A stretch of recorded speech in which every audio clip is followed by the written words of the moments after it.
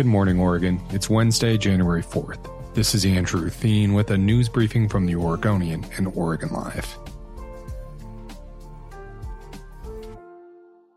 A federal appeals court has sided with a Vancouver middle school teacher who was told he couldn't wear a Make America Great Again hat to work. The Ninth Circuit Court of Appeals determined last week that Eric Dodge's First Amendment rights were violated back in 2019 when he was told by the Evergreen Public School District that he could not wear a MAGA hat. Dodge had claimed that his principal at a middle school called him racist and a homophobe. He wore the hat to a cultural sensitivity training. The middle school teacher appealed a lower court's ruling that determined the district acted appropriately. The appeals court said that the district failed to show that the MAGA hat was a, quote, tangible disruption to school operations. Dodge was recovering from a stroke back in 2019 and wore the hat on his first trip back to the office. He took it off, but it was visible on his desk during the training. His principal approached him and told him that was poor judgment, and Dodge wore it again the following day, and that led to an outburst from the principal, according to the lawsuit. Stephen Cantor, a First Amendment expert and Dean Emeritus at the Lewis and Clark Law School, said the appeals court panel made the right call. Quote, "This is undeniably protected speech," he said.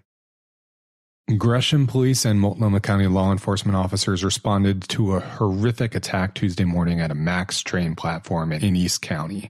A 78-year-old man from Hillsborough was brutally attacked when police said a man attacked him and allegedly chewed off his ear and part of his face. The attack was so heinous that first responders could see the victim's skull when they got to the scene. The attack happened just after 2 a.m. at the Cleveland Avenue MAX station in Gresham. Officers responded to what they thought at the time was a potential stabbing. Corin Kramer, a 25-year-old who'd recently moved to Portland from Georgia, was still allegedly attacking the elderly man when cops got to the scene. Officers are investigating if drugs played a role in the crime. It's the second horrific incident on a MAX train platform in less than a week. On December 28th, a woman pushed a 3-year-old child onto the tracks. Bystanders quickly saved the child. A high-profile discrimination lawsuit naming Intel is allowed to move forward to trial. U.S. District Court Judge Michael Simon is allowing a case brought by Ron Sur, who sued Intel last year, alleging that he lost his job at the chip giant back in 2015 as an engineer because of his age and the fact that he's Israeli, to proceed. Sur had filed a whistleblower complaint alleging improper conduct by a former supervisor. Intel had sought to dismiss the case. The company declined to comment on Tuesday.